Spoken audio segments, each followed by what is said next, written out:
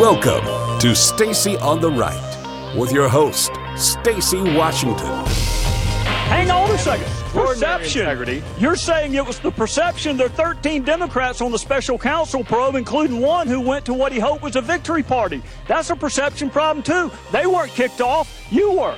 Why were you kicked off? Mr. Gowdy, I cannot speak to Special Counsel Mueller's How long did you talk to him? The reasons why he did or did. How long did you talk to him when he let you go? Witness, answer the question. Witness will be afforded the opportunity.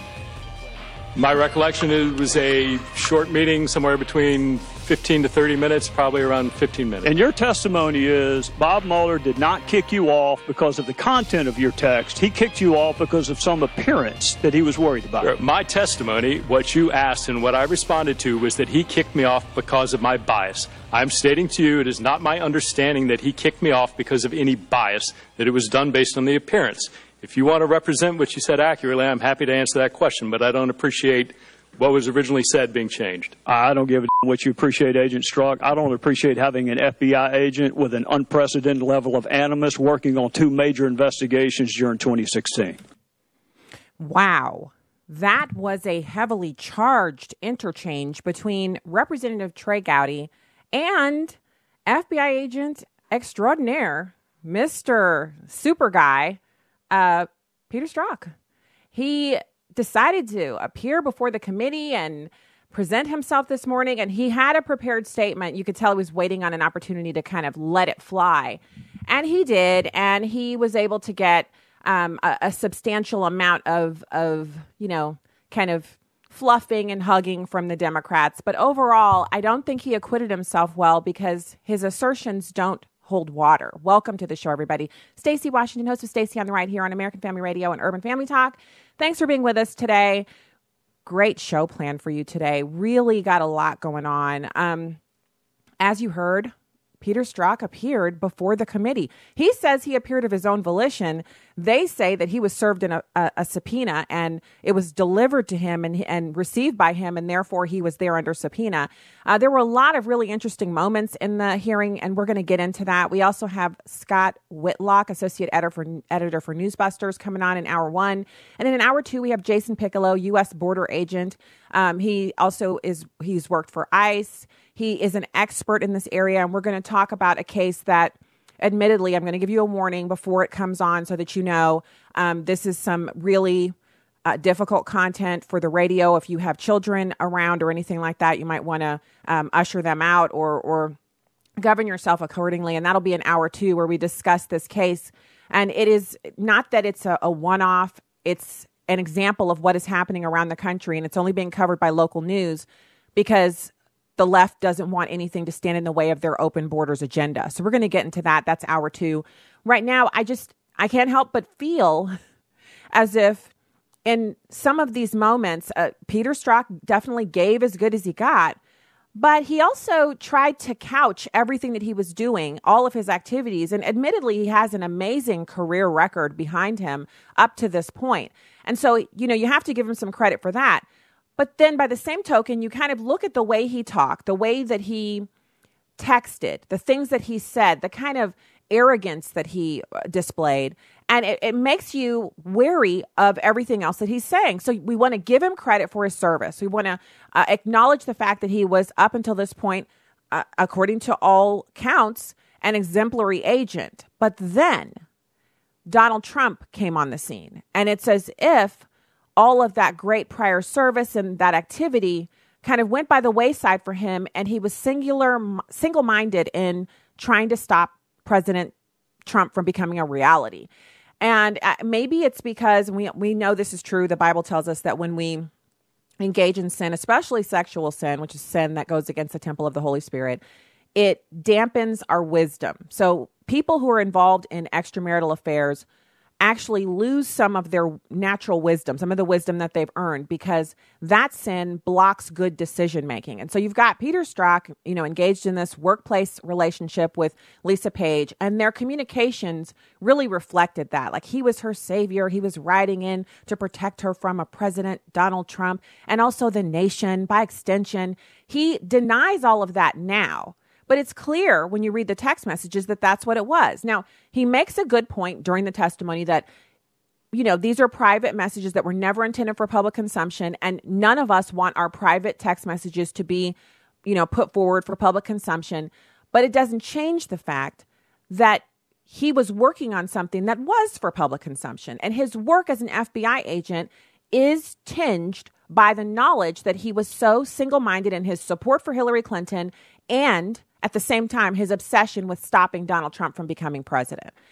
So he goes into a bit of an explanation in this next clip. He talks about how his anti-Trump text messages express his deep patriotism, which I'm unable to believe, but you judge for yourself. It's number 4. I testify today with significant regret, recognizing that my texts have created confusion and caused pain for people I love. Certain private messages of mine have provided ammunition for misguided attacks against the FBI, an institution that I love deeply and have served proudly for over 20 years. I'm eager to answer your questions, but let me first address those much discussed texts. Like many people, I had and expressed personal political opinions during an extraordinary presidential election. Many contained expressions of concern for the security of our country, opinions that were not always expressed in terms I'm proud of. But having worked in national security for 2 decades and proudly served in the U.S. Army, those opinions were expressed out of deep patriotism and an unyielding belief in our great American democracy. At times, my criticism was blunt, but despite how it's been characterized, it was not limited to one person or to one party. I criticized various countries and politicians, including Secretary Clinton, Senator Sanders, then candidate Trump, and others. But let me be clear, unequivocally and under oath, not once in my 26 years of defending our nation did my personal opinions impact any official action I took. So does that pass the smell test for you?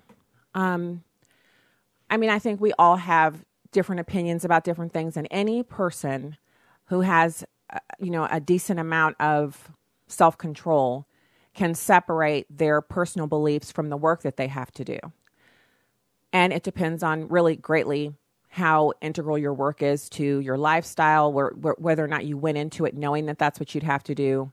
So clearly he knew at any point during his career at the FBI that there could be a president that he wouldn't have supported, that a president that he wasn't really excited about could be in command of the country and the government, and he would indirectly answer to that person. So that's a given. We can accept that.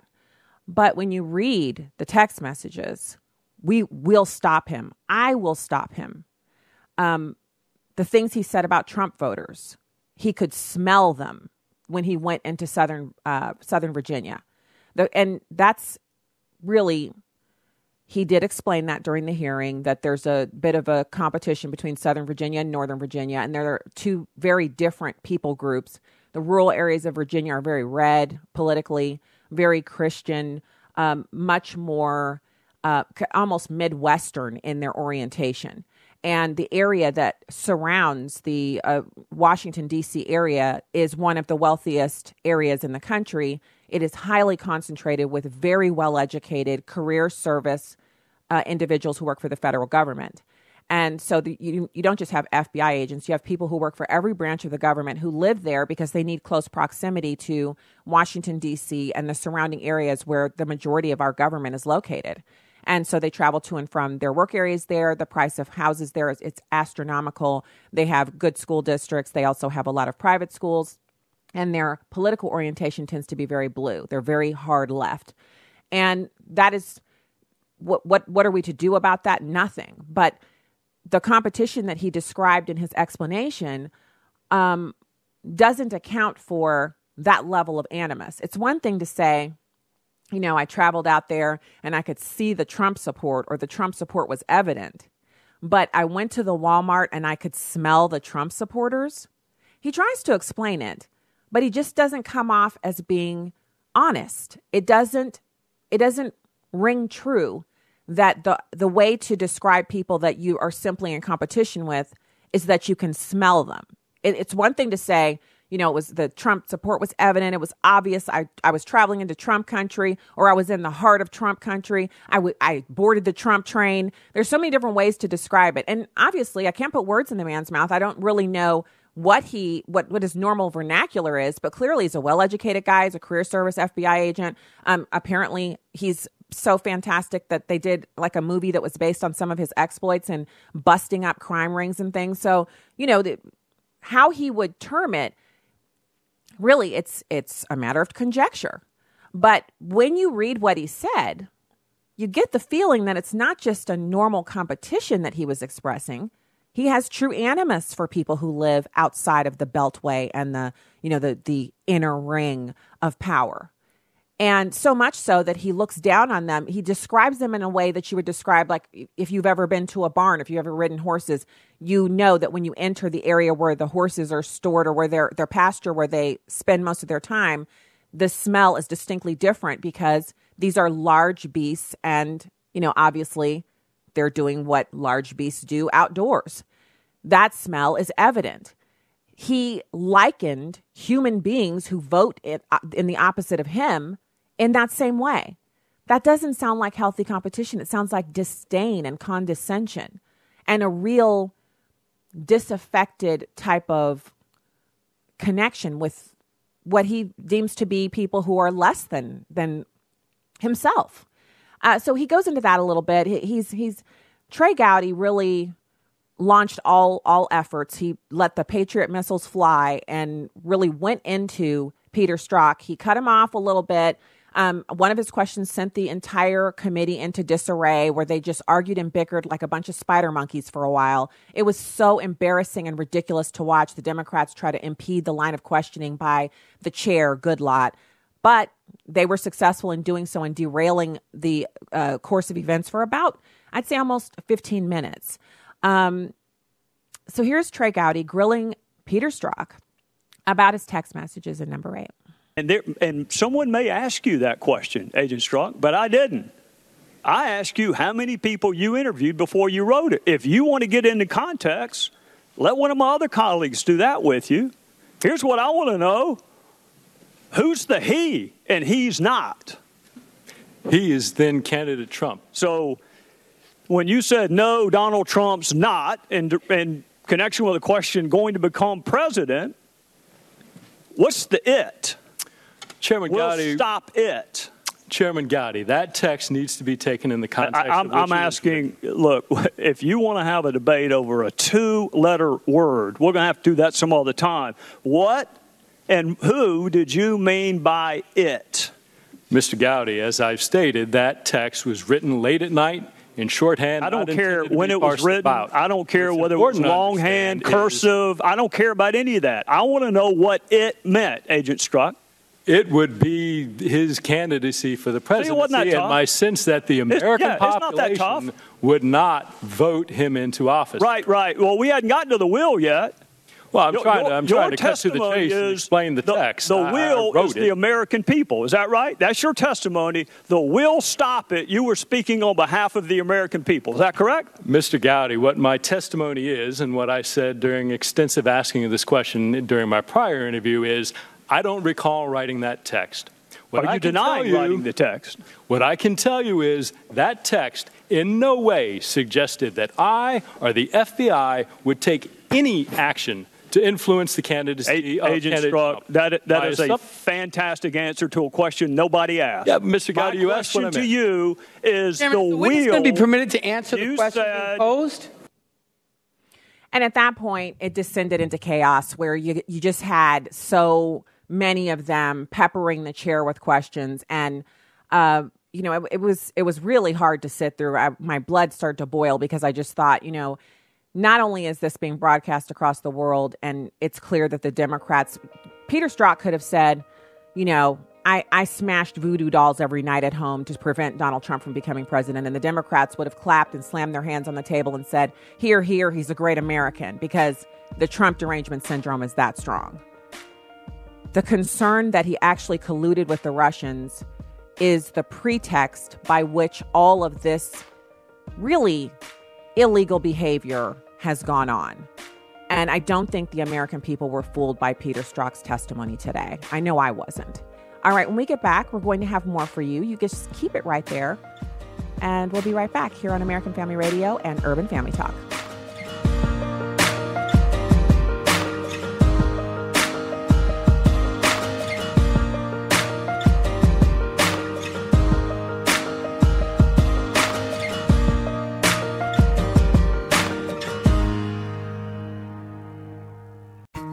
What if I told you that you could clean your family's laundry and help reach the next generation at the same time? That opportunity is here through a company called Redeem Clean. Every time you use Redeem Clean products, you help support the ministry of the American Family Association. In addition to your regular AFA giving, Redeem Clean laundry detergent allows you to increase your support of AFA just by continuing to wash your family's clothes. Redeem Clean products work as well as or better than other products on the market.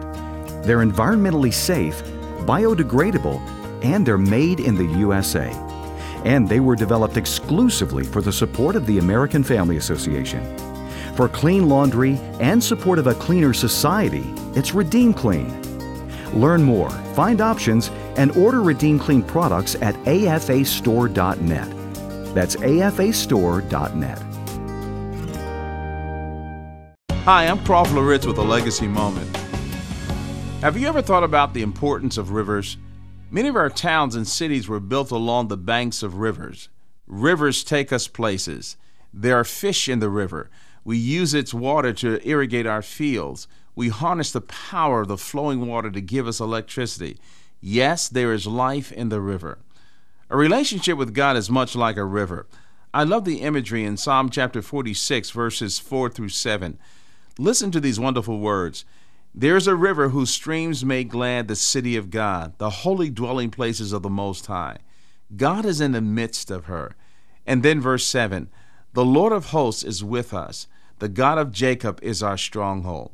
That's a powerful picture. Verse 4 tells us that we bring joy to God's heart as part of the river. There's a river whose streams make glad the city of God. We bring joy to God's heart as part of God's river. Secondly, the river's destination is the presence of God. We're caught up with this flow, this life-giving experience that we have. We're going someplace. We're going into His presence. Then God Himself is in the water. Verse 7 says, the Lord of hosts is with us. It's not just that He gives us plentiful resources that are found in His river, but God Himself is right there in the water. Well, here's what I want you to remember today. If you have a relationship with Christ and you are in the river, and God is taking you to His presence, but along the way, He wants to use you to give life to others. You've been listening to Legacy Moment with Crawford Loritz, pastor of Fellowship Bible Church in Roswell, Georgia, and heard on the weekly program Living a Legacy. For more information, go to livingalegacy.org. Legacy Moment is a production of Moody Radio, a ministry of Moody Global Ministries. Welcome back to Stacy on the Right on Urban Family Talk. It does appear that Lisa Page apparently has something to hide. She has been in complete defiance of cooperation with the House Judiciary Committee and the Oversight and Government Reform Committee for 7 months now, dating back to the first letter we wrote to the Department of Justice in December of last year asking for her appearance. There have been 2 subsequent letters and 2 subpoenas issued for her appearance, and she has defied all of that. Now, when she says that she has not had ample time to prepare, that is belied by those facts. In addition, our attorneys have had communications with her attorney for nearly a month now about this appearance, and her attorney agreed to accept service of the subpoena and then turned around and immediately tried to reject it. So that's why we sent the marshals to her house to serve the subpoena. They had to go back 3 times before they finally were able to reach her and serve the subpoena on her. So this is a very serious matter. This subpoena is still in effect. I think it's very important for her to understand that, and she should comply with it, and she should comply with it now before she's held in contempt of Congress, which could happen as soon as Friday. kind of like weird procedural votes. What's interesting about it is that it's you get a real feeling for the body. You think of them sitting there together, all formal, and but really there's a lot of talking going on. There are aides rushing in and out, and what Chairman Goodlatte is describing actually happened today, where they had to take a recess from receiving an testimony from Strzok and asking him questions to have some procedural votes, because the Democrats were constantly bringing up points of order and using Robert's Rules of Order to subvert the process. And it's not that they're doing that because they really need a point of order. It's because they don't like the line of questioning, and they wanted to insulate Peter Strzok from as much as they could to assist him in keeping secret things that really should be made known. Now, understandably, and I get this, I believe good, clear-thinking Americans all see this process, and they understand that the investigation into collusion and Russia and obstruction of justice and all of that into the Trump campaign and President Trump, those investigations are ongoing, and therefore things that pertain to them will not be able to be discussed in the hearing. But questions about tertiary aspects of it, things that the committee members already know, for Peter Strzok to refuse to answer those, it goes to his credibility. And he danced around and kind of tiptoed into the water in answering those questions when they were posed by Democrats. But when they were posed by Republicans, he just went back to his form answer. I can't answer that on advice of FBI counsel, which they actually prohibited him. They actually ordered him not to answer any questions pertaining to the investigation.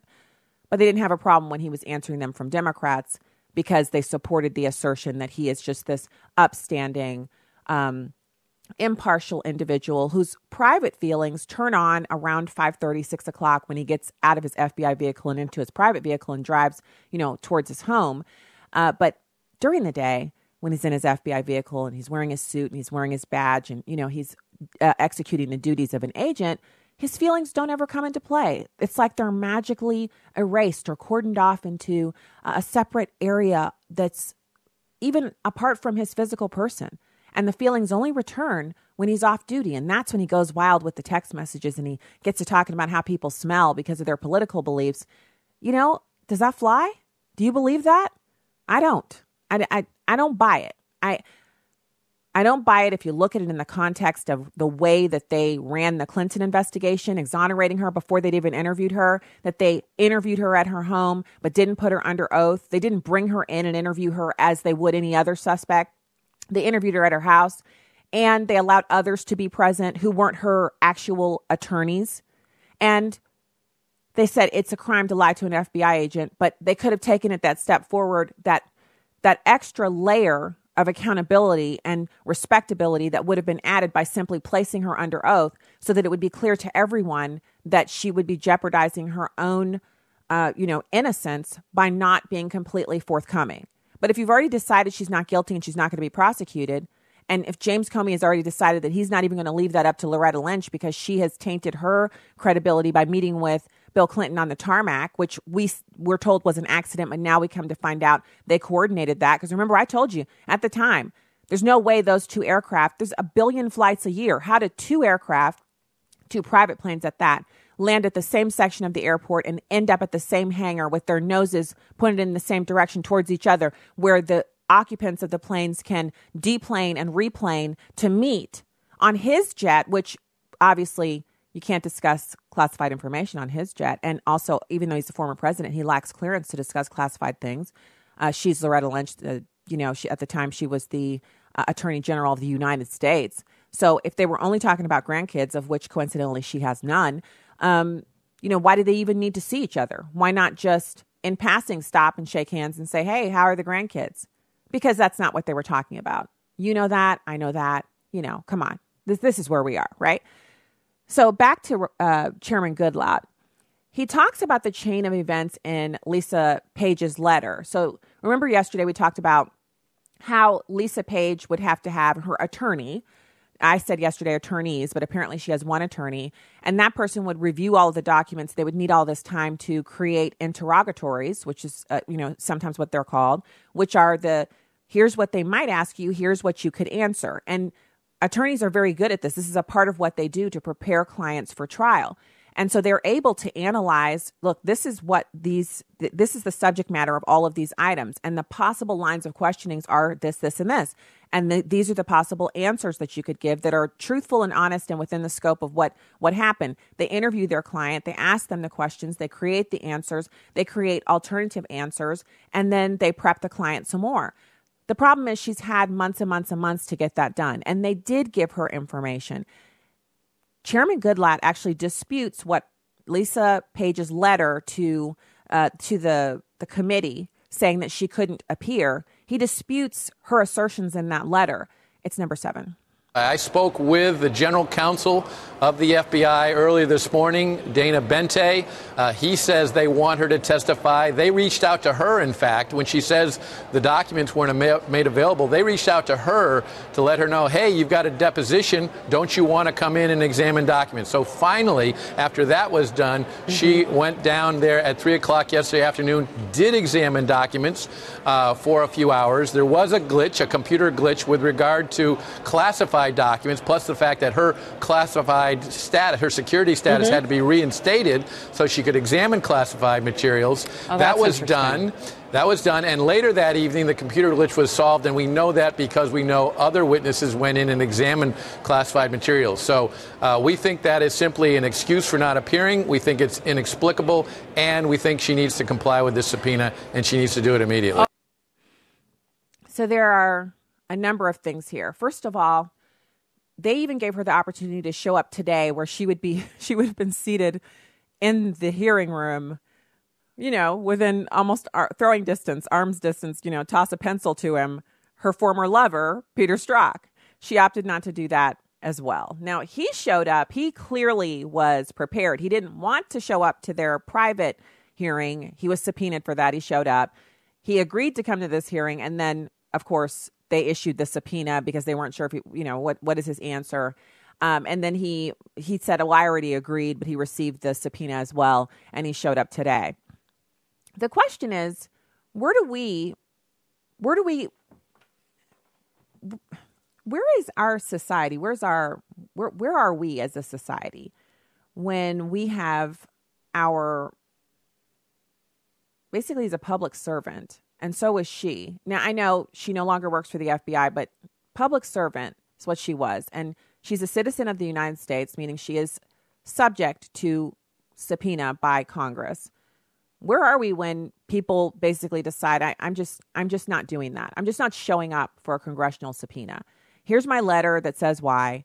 Now, they're threatening to find her in contempt of Congress. That's true.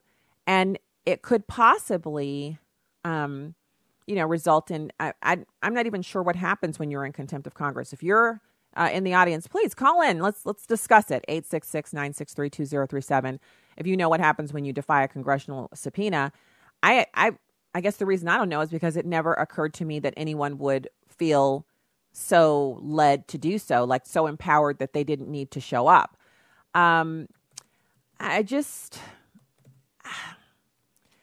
find it really disturbing. It's upsetting. It's disturbing.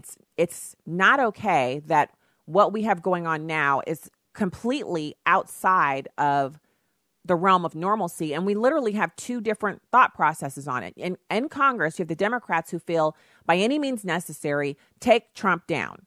And then you have the Republicans who seem like they're, yes, you've got Trey Gowdy, you've got Jim Jordan. They're attacking this thing, they've got their claws bared, but it's not.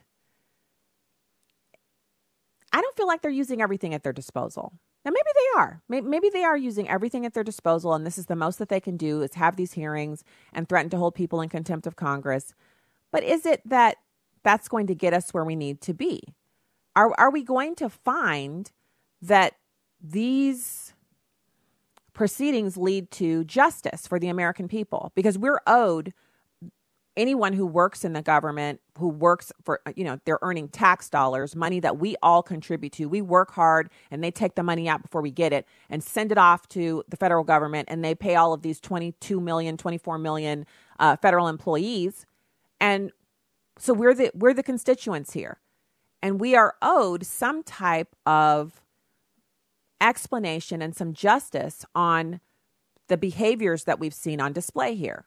Every time someone just gets away with this stuff with no ramifications, it places us in a position where the law becomes split. There's one law for everyone else, and then there's basically no law for those who are elected over us, hired over us. Instead of the consent of the governed, you have these individuals kind of operating and doing whatever they feel is best, and we're paying them to do it. Yet when it's time for them to answer, they don't feel like they need to do anything. So a few more details on, there's a letter that's come out that was issued by Chairman Goodlatte and Trey Gowdy. They sent the letter to Lisa Page's attorney.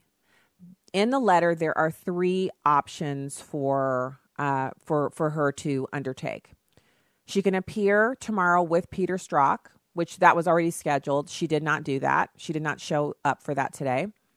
She can present herself for deposition on Friday the 13th, which is tomorrow. She can do both 1 and 2. Those are the only options that the House Judiciary Committee Chairman and House Oversight and Government Reform Committee Chairman Trey Gowdy, Goodlatte and Gowdy, those are the only 2 options they've offered to her.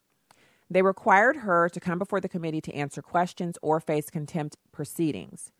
Now, Lisa Page was legal counsel, just to refresh our memories. What did she do? How was she involved in this? Lisa Page was she was a legal counsel to former FBI Director Andrew McCabe. She's a key witness to the committee's joint investigation into decisions made by the Justice Department, and they've subpoenaed her. They wanted her to appear yesterday. She refused to appear. Now, the letter they sent over includes a little bit of language that was pretty interesting. Interviewing your client, Lisa Page, is an important part of this investigation. After months of trying to secure her appearance, the committee scheduled her for deposition on July 11th, 2018. Despite proper service of your client with a subpoena directing her to appear, she did not. The Judiciary Committee intends to initiate contempt proceedings on Friday, July the 13th, 2018 at 10:30 a.m. So they're pretty serious about moving forward with, efforts to force her into their presence. We are also aware of committee efforts to schedule your client's appearance for over 6 months now. So they offer to stay the contempt proceedings, provided Lisa Page voluntarily appears on July the 12th at 10 a.m. While your client would still be deposed at some point, appearance at the hearing scheduled for Thursday, July 12th at 10 a.m. would negate the need for immediate contempt proceedings. So she's past that deadline as well because she didn't show up today. I find it fascinating that she's doing this. You have to kind of wonder, so if that's the case, if she's facing contempt of Congress proceedings, at what point does she basically she's showing her hand. She's guilty of something. She's an attorney herself. She has an attorney. They are tossing out a bunch of excuses as to why she can't appear. And so here are a few of those. As we go out of this segment, I want you to hear some of the excuses that she has provided, which have been immediately refuted by Judiciary Chairman Bob Goodlatte. So her first excuse is that she was not provided sufficient notice to prepare for the deposition. He counters that by saying on December 19th, 2017, Chairman Goodlatte and Gowdy sent a letter to the Justice Department requesting to interview her. That was 7 months ago. Another letter was sent in April. Committee staff have been in direct contact with her attorney since June of 2018, and she and her attorney have refused to commit to a date for the interview. Her next excuse, the committees will be asking Lisa Page about material she has not yet reviewed. The reality, many of the documents that she would be asked about are documents that she created. Additionally, these very same materials were provided to Ms. Page during her interview with the Inspector General. Excuse, the scope of the interview is too broad for her and should have been narrowed. Reality, according to Goodlatte and Gowdy, the scope covers Mrs. Page's involvement in the matters pertaining to the committee's investigation into decisions made by the Justice Department and FBI in 2016 and her role related to those decisions. This was clearly communicated to Ms. Page. She really doesn't have a leg to stand on here. And I get it. She doesn't want to be there. But it looks like they're intent on getting her there. To me, it's of the utmost importance that they do so. Otherwise, what is to stop other people from defying congressional subpoenas? Either you got to show up or you don't. What does subpoena mean otherwise? All right, that's this segment. We'll be back with our first guest of the first hour of the show, Scott Whitlock. Stay right there. Stacey on the Right.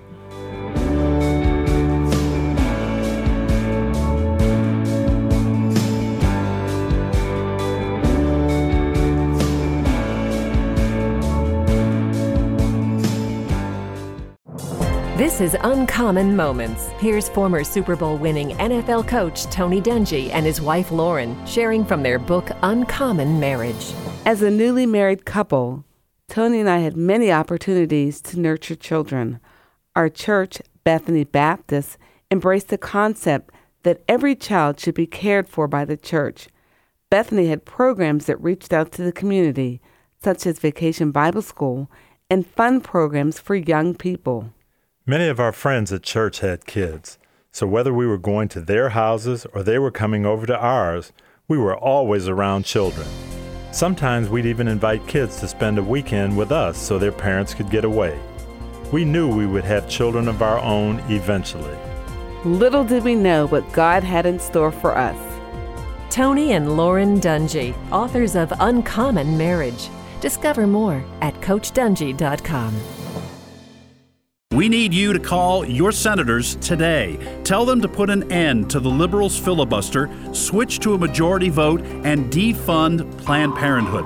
Your call will make a difference. Call the Capitol switchboard at 202-224-3121 or go to afaaction.net.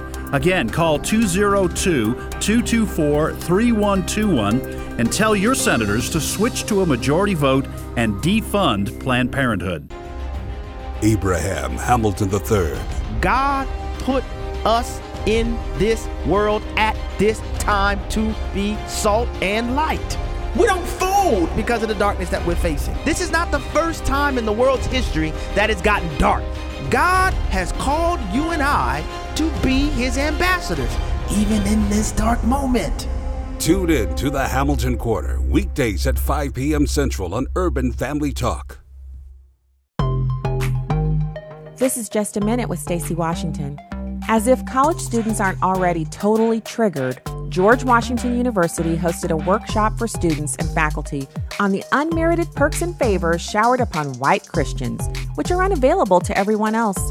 The Multicultural Student Services Center wants to teach minority students they are dupes. Meaningless buzzwords like ally, unconscious bias, and microaggression were employed for this purpose. The Bible is very clear that we are indeed privileged to be the beneficiaries of Jesus Christ's great work on the cross. We are also called to suffer with him, which is a privilege. Christianity is open to everyone, period. Wouldn't it be great if GWU got out of the business of oppressor talk and back to teaching higher ed? Because that is what the parents of those students are paying tuition for. I'm Stacey Washington. Find out more at StaceyOnTheRight.com.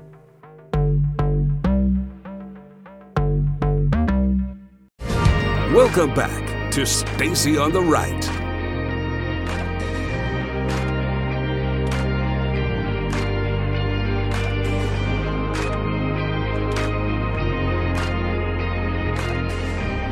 Welcome back to the program. UrbanFamilyTalk.com is the website where you can register for our Marriage and Family Conference. We'd love to see you in Tupelo, August 17th and 18th.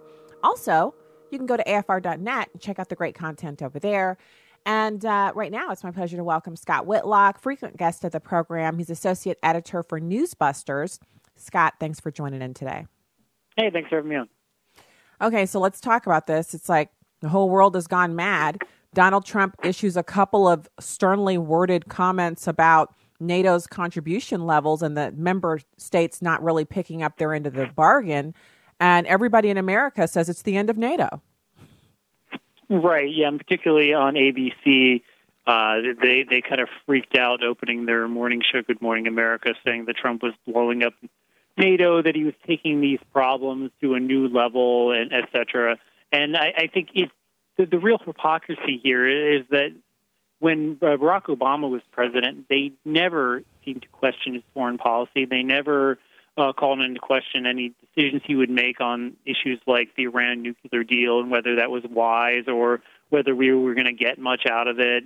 But everything with Trump, when he's clearly just negotiating, they turn into the end of the world apocalyptic type stuff. So I'm giggling because, Scott, do you remember, the images are seared into my mind, partially because I'm a veteran and I remember all of the other presidents, leading up to President Obama, their personas when they were on foreign soil was always very erect, very commanding. It didn't matter how tall they were or what their general appearance was. It was always a commanding presence that was presented on behalf of the United States. And our generals are like that. Our military leaders are like that. And so when President Obama was inaugurated and he began to go around around the world and really apologize for America, and he was bowing and stooping and just really, it was so disconcerting to see. And I'd turn on the news and there'd be nothing. Like no acknowledgement that it was a complete about face, that presidents before him had never presented themselves in this way, that America has never lost an international world war, and therefore we don't have to bow to anyone. I mean, it was just kind of flabbergasting. And then you come, fast forward to today, we got Donald Trump, an alpha male, admittedly, and that has not worked to his benefit. Historically speaking, for him, his public life has not always been benefited by his alpha male status, but that is what it is. And he goes out and he uses every opportunity to address the concerns of Americans. We're tax-paying Americans who are footing the bill for the protection of all of these countries in Europe, and they seem not to care that they're doing things that we don't like. And our American media seems really complicit in dumbing down the fact that Trump's actually speaking what a lot of Americans believe and say themselves. Well, I think they definitely don't seem to think the media that he's representing any kind of political base, when clearly this is the stuff he was saying when he got elected, and this got him elected. But I also want to go back to your earlier comparison of Obama. That's absolutely true, because it was very much that the media would cover for Obama on things like this. I don't know if you remember his quote when he was asked about if he believed in American exceptionalism, and he said, "Oh, sure, just like the British believe in British exceptionalism, and the Belgians and so on," which is essentially his way of saying no. And yeah, that type of thing, they did not want to cover that. They didn't want to cover the bowing and any of these other things that a good chunk of Americans in this country might not like, because that's what ABC, NBC, and CBS would often do, is just cover for the previous president. Yeah, and so Scott, I'm glad you brought that up. So let's talk about that for a second. I've been outside of this country. I grew up in Germany. I've been outside this country to many, many other nations, and other nations do not think of themselves as exceptional. I mean, I've been to Saudi Arabia. The Saudi Arabian people do not believe they are exceptional. They believe that their royal family that rules over them is exceptional because they are royal. Britons don't believe that they are exceptional. They have a certain kind of, we're a royal people, they're a unique people. Right. They're a free people. They've never been enslaved. They have definitely have some points of feeling that they're special and unique. But exceptional is not a term that Brits would use to describe Britons. It's just not. Their empire was so large at one point, it encompassed all kinds of different people, and Brits didn't feel the entire empire was exceptional. They felt that the people who were actually what they call legitimate Brits, people who are actually British, that they were pretty special for conquering everybody else. But exceptionalism is a uniquely American concept, and Barack Obama seemed to be the first president we'd ever had who didn't get that. And I think Donald Trump gets it. And he's really operating from a position of strength, because we do kind of hold all the cards at NATO, don't we? Right. And I mean, I think that's a good point. And I think part of the journalists don't get that because they reflect, they would see that Obama comment and just kind of nod their heads about that. And I think that's also sort of, we have this liberal bias from the press, but there's, in addition to the bias, kind of a geographical bias in the sense that a lot of these big media outlets, New York Times, ABC, NBC, they're located in D.C. and New York and that's about it. So they represent that kind of mentality of a New York, D.C., L.A., rather than representing the whole of the United States. So they would see that comment by Obama and really just not see anything objectionable about it. So where do we go from here as Americans who truly believe we are exceptional and that we want our children to believe that?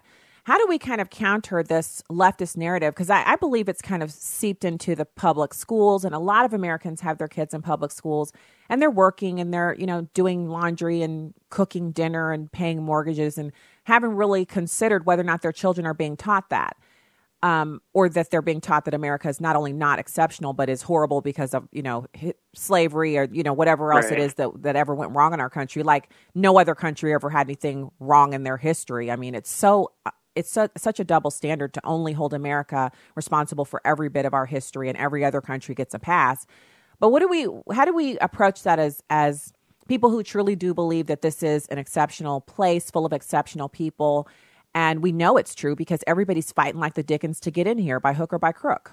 Right. Well, I think there's two answers. On a kind of micro level, my wife and I actually over the 4th of July went to Williamsburg, and we got to hear the Declaration of Independence being read, and that's really kind of an inspiring experience. And I think parents need to take the history of this country and the positive aspects and the greatness of living in America, and impart that onto their children themselves. Because, like you said, unfortunately, in schools they're not really getting it, and they're certainly not really getting it in the media. And I would say the second part of that answer is kind of in the larger macro sense.